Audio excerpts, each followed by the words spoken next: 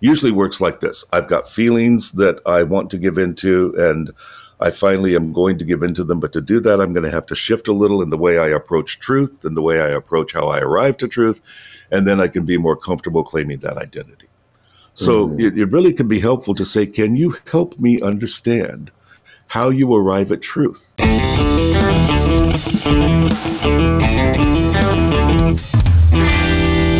Joe Dallas is an author and speaker whose story goes from being a promiscuous heterosexual teen to a gay man to a saved gay-affirming Christian to happily married to a woman for 36 years with 2 kids. He tells his story and answers questions about how to react as a Christian parent if your child comes out. Joe has written several books, such as When Homosexuality Hits Home, What to Do When a Loved One Says I'm Gay, The Gay Gospel, How Pro-Gay Advocates Misread the Bible, and Christians in a Cancel Culture, Speaking with Truth and Grace in a Hostile World. Welcome to Christianity Still Makes Sense, the show that loves doubters. Bobby and Joe, I will turn it over to you. Yes, thank you so much, Tim. Joe, it is such a privilege to have you on Christianity Still Makes Sense. Thank you for being with us. Hey, thank you for having me, Bobby. This is a pleasure. Been looking forward to it. Yeah, for a long time, I've had the privilege of, loving your work. And I, developed a seminar for a church where I pastored many years ago. And your book, The Gay Gospel, was so informative. And I can remember you go at different times, Hank Hanegraaff coming on, the Bible Answer Man, and reading, the CRI's journal. And so I just really appreciate all the work that you've done to help in this area, Joe. Okay, thank you. It's been a pleasure. It's been a pleasure. And it's meant a lot to me because of my own background to be able to do something redemptive. Of course, different stories, but I mean, in my own life, coming out as a heterosexual, but living a very promiscuous life and having the Lord save me, the thought life can get really damaged, and thankful for the gospel. Man, yeah. Tell us a little bit, Job. I mean, for our audience, a little bit about your story. I mean, today, we know that you've been married for a long time. You've got 2 kids. Isn't that correct? 2 men. I still call 2 them men. kids, 2 grown men. Yep. Yeah, they prefer to be called, adults at this stage. But tell us a little bit about your story and, how you got to the place where you are right now.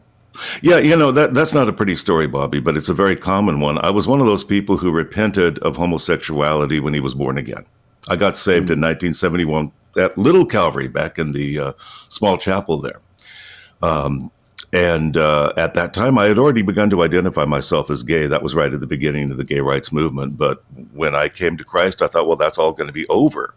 And in a sense, it was, of course. I mean, I was a new creature. I stopped all of that behavior. I was worshiping and in the Word daily and, just very, very on fire for God.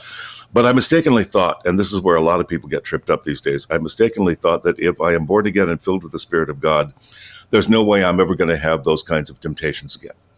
And a lot of people made that mistake. Somehow homosexuality, because it is an unnatural sin, it's also a very controversial sin. And because of that, sometimes people think of it in terms differently than they think of other sexual sins. So, for example, if a man repented of the use of pornography or promiscuity, generally he would not expect that he will never have temptations again. But because this sin was, to my thinking, so heinous, well, surely if I really am a new creature, I will never have those desires again. But those desires did reemerge. And instead of addressing them biblically, like, well, the spirit wars against the flesh and the flesh against the spirit, so you crucify the old nature, you confess your sinful tendencies and temptations, and, you move on. I couldn't do that, or at least I didn't feel I could, not in the 1970s. And I'm not blaming the church. The fault was on mine end. But basically, Bobby, I gave up around 1978. After I'd been involved in ministry and after I had been serving the Lord pretty diligently, I got tired of the struggle and I basically gave myself permission to give in. I thought, you know what? I guess this is where it all starts. I'm entitled. My pleasure matters. I matter. Gee, somebody's got to think of me, and I thought I'm so tired to say no to this. I'm just going to give myself permission to use porn. And then that led to going out to gay bars and finally to basically about a year of real crazy promiscuity, the bar scene and the nightclub scene. But now here's where it gets interesting. And this is, I think, is relevant to a lot of our listeners. A lot of people who have gone into the gay community as Christians miss the fellowship of the church, which I did. But they also are not willing to relinquish their sexual feelings to God's authority. So I wanted to find a way to have it both ways. And that's when somebody told me about the pro-gay church. It was called the Metropolitan Community Church in Long Beach at that time. And that was where they basically preached a pro-gay interpretation of the Bible. And it was one of those teachings that, if you want the Bible to say something, you can find a way to make it say it. It's kind of like if you choke the word hard enough, you can distort it. And basically, that's what I did. I wanted to believe that so badly because, like a lot of people caught up in that sin, I thought, man, I didn't ask for these feelings. I feel so misunderstood. I asked God to take all the feelings away, and he didn't. Maybe he didn't intend to. So it kind of started with that old conversation from the garden, hath God really said, And so I was presented with an interpretation of the Bible that appealed to me. Now, I'd been grounded under Chuck Smith, for heaven's sake. I knew better. But I also felt like, well, maybe even if this isn't quite right, is it so terribly wrong? If I stop going to bars, if I stop living a promiscuous life, if I stop getting drunk every night like I was doing, well, if I'm serving the Lord as a gay man, isn't that better? I'll find a partner, we'll be in a monogamous relationship, we'll live a godly life as a gay couple. As insane as this might sound to our listeners, when people are desperate, they're very susceptible to lies. And I was very susceptible to that one. So I embraced the pro-gay interpretation of the Bible. I eventually joined the staff of the pro-gay church, and I was preaching pretty regularly. And I got to tell you, Bobby, that church was full of what I call formers. I didn't know one person who came to Christ through that church. Everybody there was a former Southern Baptist, former Calvary Chapel, former Foursquare, former Assemblies of God. We'd all been born again in Bible-believing churches, backslid into homosexuality, then tried to find a way that we could reconcile homosexuality with the Scripture. And I promoted that belief up until early 1984 when the conviction of the Holy Spirit just became unbearable. When people say, well, what causes you to change? Ultimately, something has to happen between the individual and God. And that's what happened to me. I mean, the Holy Spirit made my life miserable. Everything else in my life was going beautifully by 1984. But the things I couldn't get away from were these two questions. Are you really in God's will? And do you care if you're not? Does it even matter? Because if it doesn't even matter, what's your life been about all these years? And that's when I had to get honest and think, okay, Lord, what does the Scripture really say? Have I been kidding myself? And when I repented that night, it was one of the best and the worst nights of my life. One of the best nights in that, wow, Lord, you have received me back. I'm not worthy to be called your son. Put me in the barn, that whole thing. Well, he received me. But then I also had to face what I'd done. I mean, I had deceived people. I had been deceived. I'd given myself over to this. And I knew I had to make a new start. I relocated from Long Beach because I had so many ties with the gay community there. I would have never made it if I'd have tried to stay there. So I found a good Christian counselor, got grounded in church again. After about a year, I met Renee at Calvary. We were both part of a music ministry called the Worship Community. I wound up playing keyboards for them and met her and had not really figured that I would ever marry. I thought, well, that's going to be the end of the story there. I'll be celibate because after everything I'd done, I didn't think any Christian woman in her right mind would have me.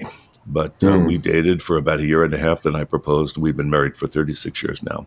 But that was also around the same time my ministry started. I really had a desire to at least work with other people who've been in the same position I was in.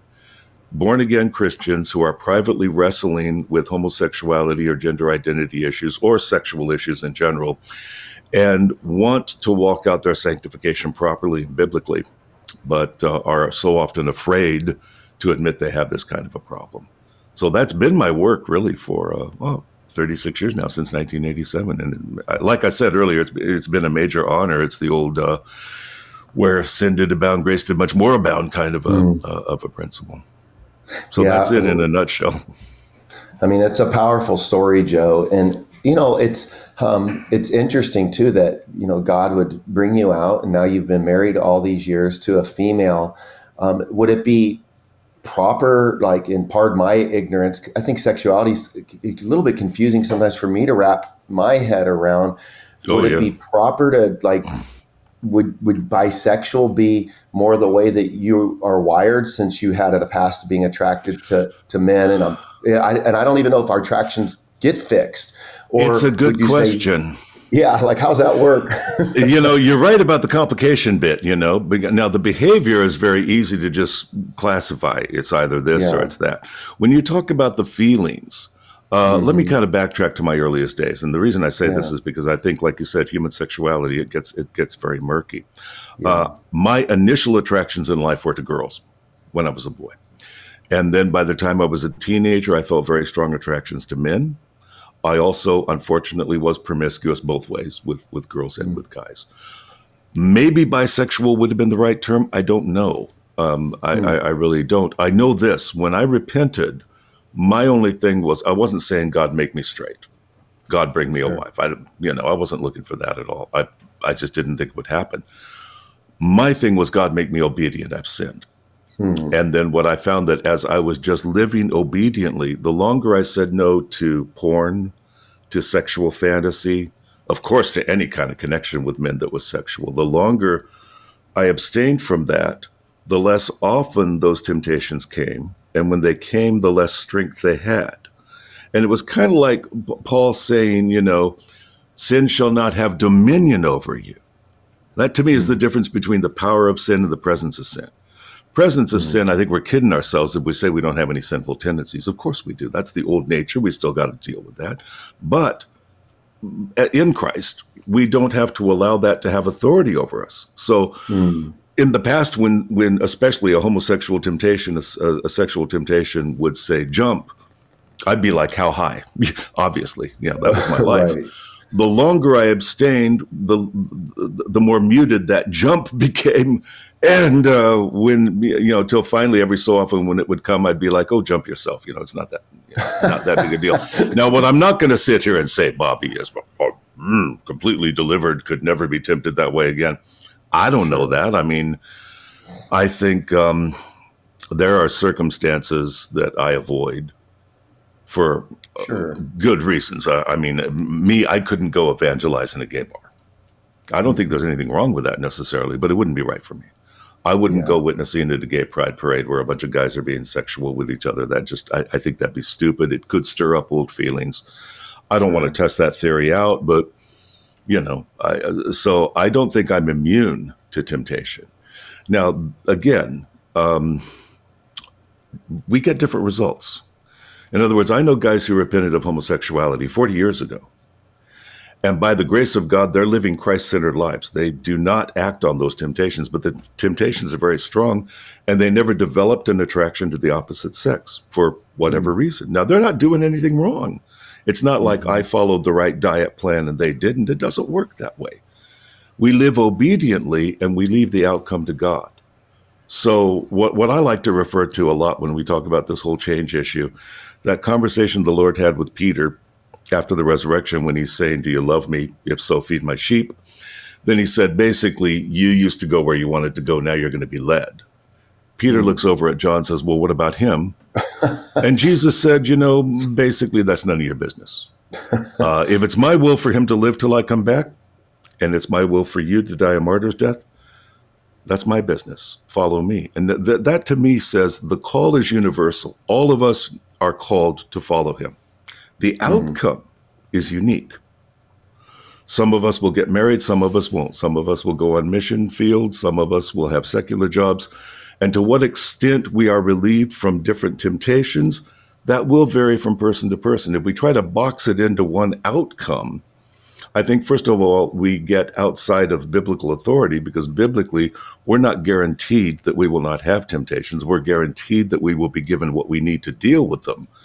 But the degree to which we're relieved of them, like, Bobby, you were talking about porn. Now, you talk to a guy who's repented of porn. One will say, yeah, I got to resist the temptation pretty regularly. Another guy will go, well, I don't know. It's been months since I've even thought of that. So it varies from person to person for reasons we don't even understand. I mean, our makeup is kind of a mystery. What we do know is this: all lust and sin comes from fallen nature.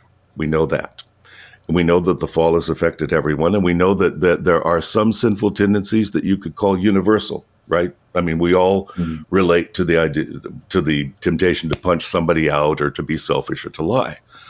And there are some temptations that are more unique to maybe a minority of people.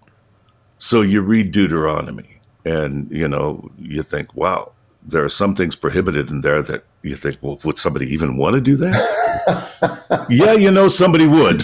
Not you, not me, but somebody. So that's the way it is. Even when I give my testimony, I'm very aware I gave myself over to unnatural desires. Most men cannot relate to that. I'm glad most men cannot relate to that. I wouldn't wish it on anyone. But the fact is, they all come from the same root, whether our desires or temptations are more mainstream or more unique. All of it comes from the sin nature. All of us are called to obedience. All of us are given the grace to obey, but the outcome will vary from person to person. I guess I'm kind of harping on that, Bobby, only because I think it's important people not hear a testimony like mine and think, oh, so that's what happens. If a guy repents of homosexual sin, God will give him a wife in 3 years if he finds the right counselor. No, we don't know that. What we do know is God will call each individual and sustain each individual to fulfill his calling, so long as the individual is living obediently and abiding. Hi, Tim here. If you're enjoying this conversation and want more episodes like this one, please let us know in the comments of this video on our YouTube channel. And while you're there, please like and subscribe to our channel. It is a great way to support this ministry. We are a listener-supported ministry, and if you feel led to support the show with a financial gift, you can do so at christianitystillmakesense.com and then click on donate. Now, back to the conversation with Joe. Yeah, I think you were real clear about that, Joe, and I appreciate that explanation. I think that as people are listening out there, they might be wanting some practical advice. And one thing that I've done is I've extracted a quote of yours that I'd like to read, and then I'd like us just to kind of go through, these questions and just get your practical wisdom, because there could be people out there that, they're struggling with their own homosexual tendencies, or they have a loved one that is. And I just think that this quote can set us up to offer some hope. So here's your quote, Joe. As both culture and church become more divided over sexuality, big questions emerge. How should Christian parents respond to gay or transgender loved ones? How do we deal with young people in our church who are confused? What do we say when people call us haters? How can we answer pro-gay arguments? What does the Bible really say? And what about discipling same-sex strugglers? How do we show love without compromising truth? So let's go to the first question that you say, as both culture and church become more divided over sexuality, big questions emerge. Question one, how should Christian parents, Joe, respond to gay or transgender loved ones? Man, this one's rough. I got to tell you, when I came out to my parents, Bobby, I had no idea I was turning their world upside down. I just wanted to be honest. Only later do I realize it's like something died. Parents assume, especially if they raise their kids in Christ, that their kids' lives will follow a certain trajectory. When a kid comes out to them, basically the parents grieve the loss of everything they assumed was going to happen. It's rough emotionally. Multiply that by a few hundred, by the way, when you talk about somebody whose kid comes out as transgender and says, I'm going to be living as though I was the sex I was not born. I mean, this is just, it's an emotional roller coaster. What I tell parents basically is sustain the bond, join the work. Two things. As much as possible, sustain the bond you have with your kids. That does not mean tell them you agree with them. It doesn't mean affirm them. It means you basically make it clear, nothing will change my love for you. I want our relationship to stay solid. I am grieving. I believe you are, well, I know you're outside of God's will. And hey, like John said, I got no greater joy than to hear my children walk in truth. Well, the opposite is true. We got no greater fear than to hear that our children don't walk in truth. So I don't see why parents need to be phony about this. I mean, an honest Christian parent should be able to say, look, this is very hard for me. This is not what I wanted for you. And I will be going before God daily over this, but please don't let this come between us. I want us to sustain our bond as much as we can. We have a lot of things to work out. What are our boundaries going to be with each other? How are we going to handle things practically? Okay, but let's sustain the bond. When I also say join the work, you got to remember, God is still working in your loved one, okay? your son or daughter comes out to you, mom, dad, I'm gay, lesbian, transgender, that is clearly not the end of the story. I'm exhibit A. I mean, anybody who knew Joe Dallas in the late 70s, early 80s had every reason to believe Ichabod, the Lord's departed.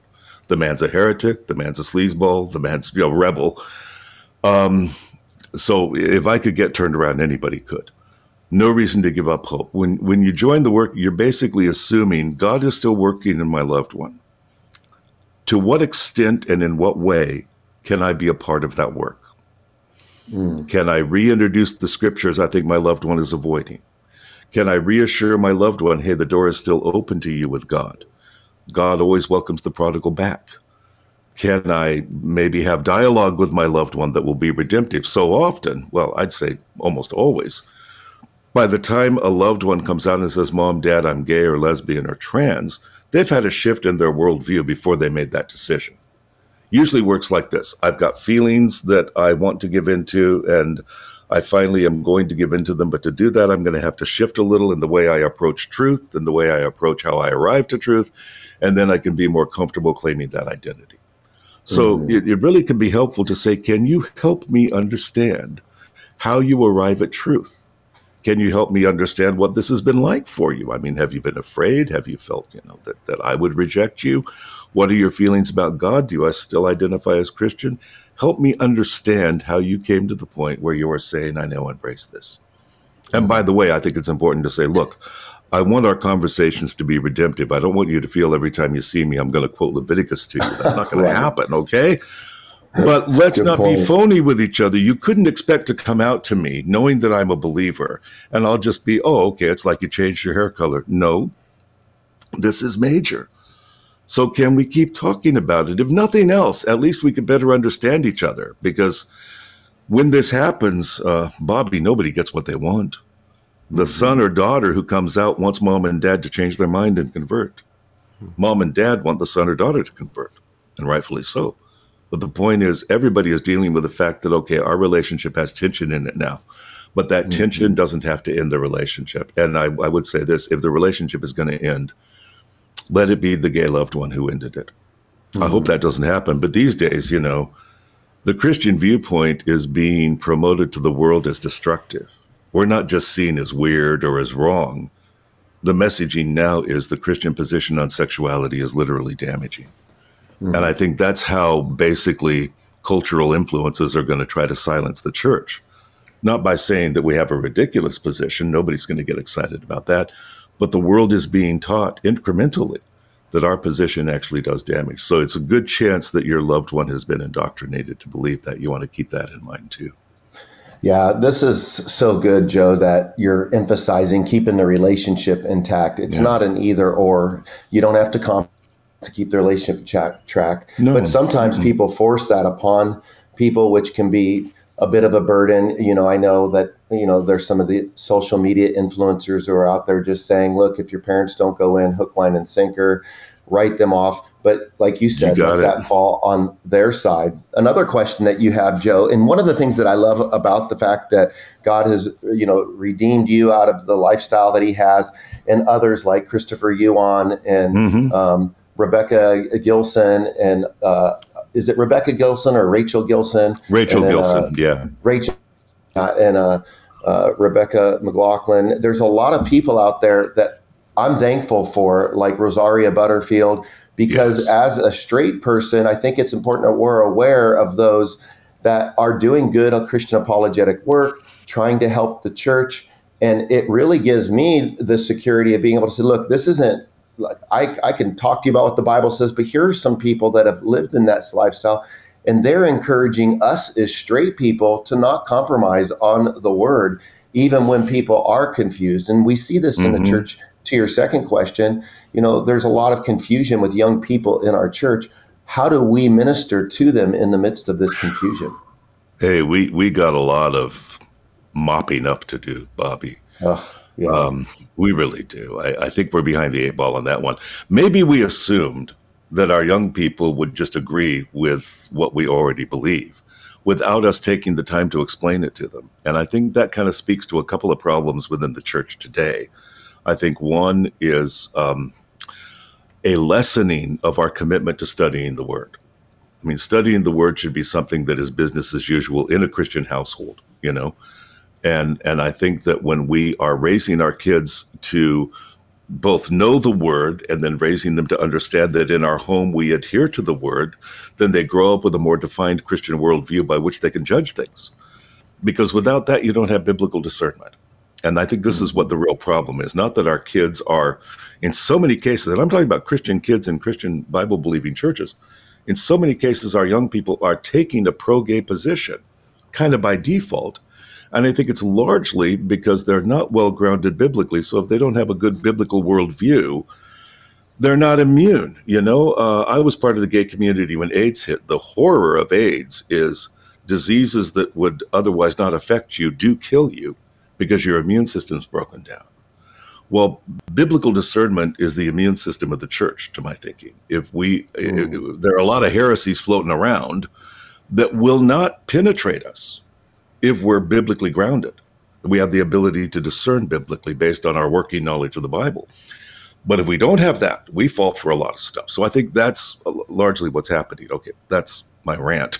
At a practical level, we need to face this. The world is going to make a case to our kids. We got to make the case first. That means we have to start talking to our kids much earlier than we think we should about this stuff. I resent this, man. I really resent that we have to talk to children about things children shouldn't even know about, okay? But they are going to hear it, so they need to hear it from a biblical perspective.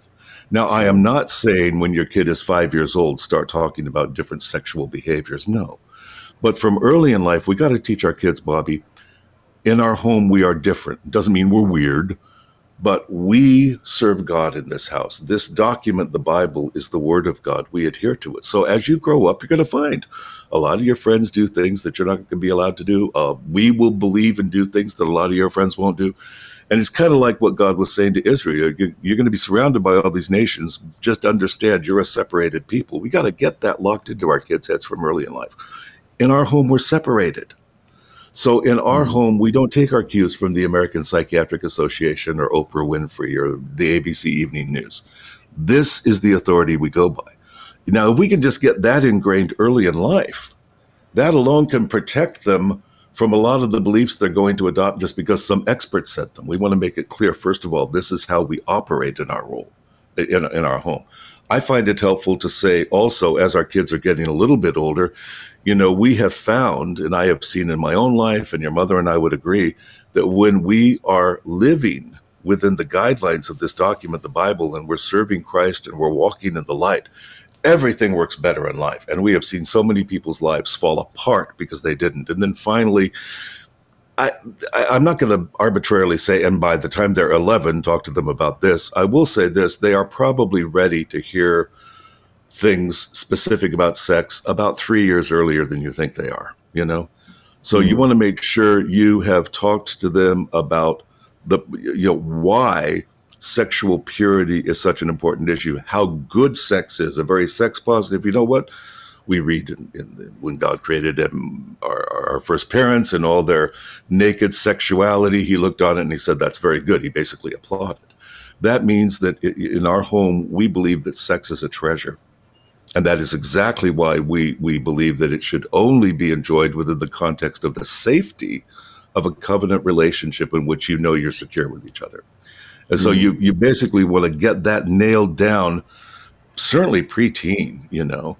And I guess it goes without saying, but let's say it anyway. You also got to live it. I mean, yes, we have to show our kids, hey, this stuff works. Mom and I are happy. We're not perfect, but we're happy. And we have found there is a real benefit to stay within these guidelines. And as a father, of course, with my testimony, I had to tell my kids early in life my story because they were going to hear it anyway. But as a father, I think it also helps to say, look, I'm not immune to sexual temptation. When I say we have to be careful about what we're watching on TV at home, it's not just for you kids, it's for me. Okay? Yeah. So part of being responsible is admitting it is very easy to fall into sexual temptation. I want to protect our marriage because I love your mother and we have a pretty good thing going here.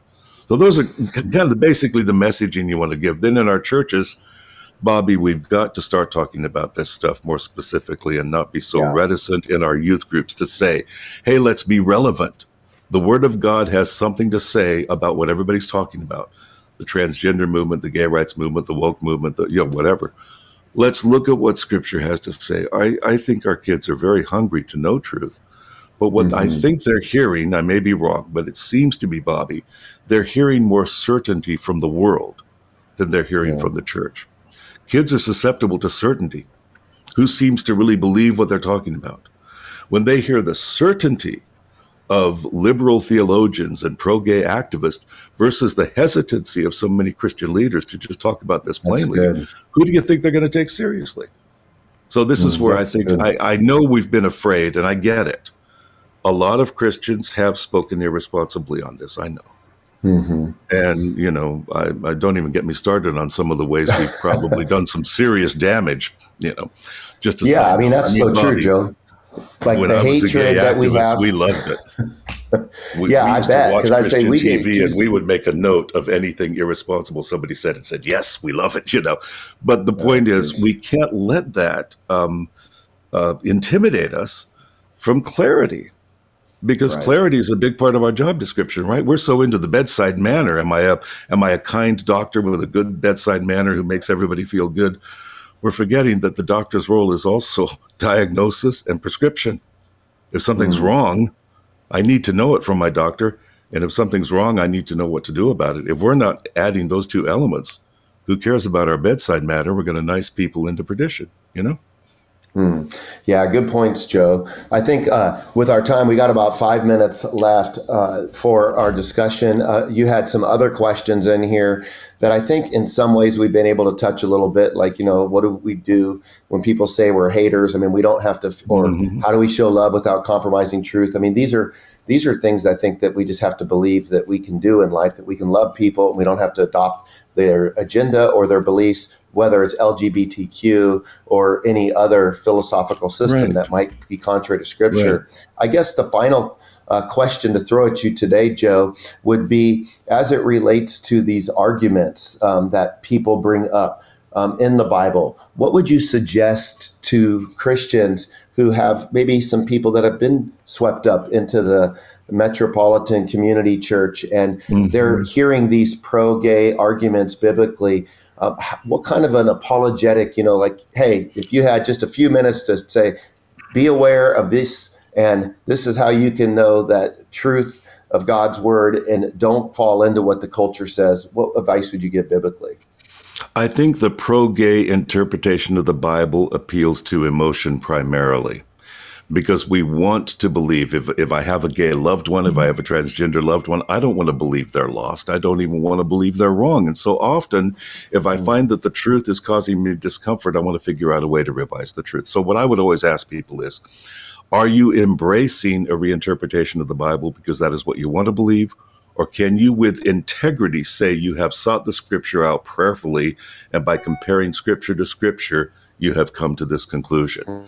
So what I always advise people to do is beware of the human tendency to revise based on emotional preference, because I think that's what this usually comes down to. People don't just read the Scripture and come to the conclusion that Jesus is okay with gay marriage. Something has happened that has caused them to want to believe that. And so what we ask people to do is please be intellectually honest. Do you really believe this, or is this what you want to believe? Wow. Yeah, Joe, that's such a great response right there. Well, I just want to thank you so much for your time, your story, your influence and impact, Joe. It's been a real privilege having you on the show today. Sure went fast. Thank you so much, man. Bobby, I really appreciate it. Such a pleasure. If you enjoyed this conversation, you might want to watch our episode titled Advice for Parents of LGBTQ plus Kids, and that's episode 25. With that, we will see you next time on Christianity Still Makes Sense.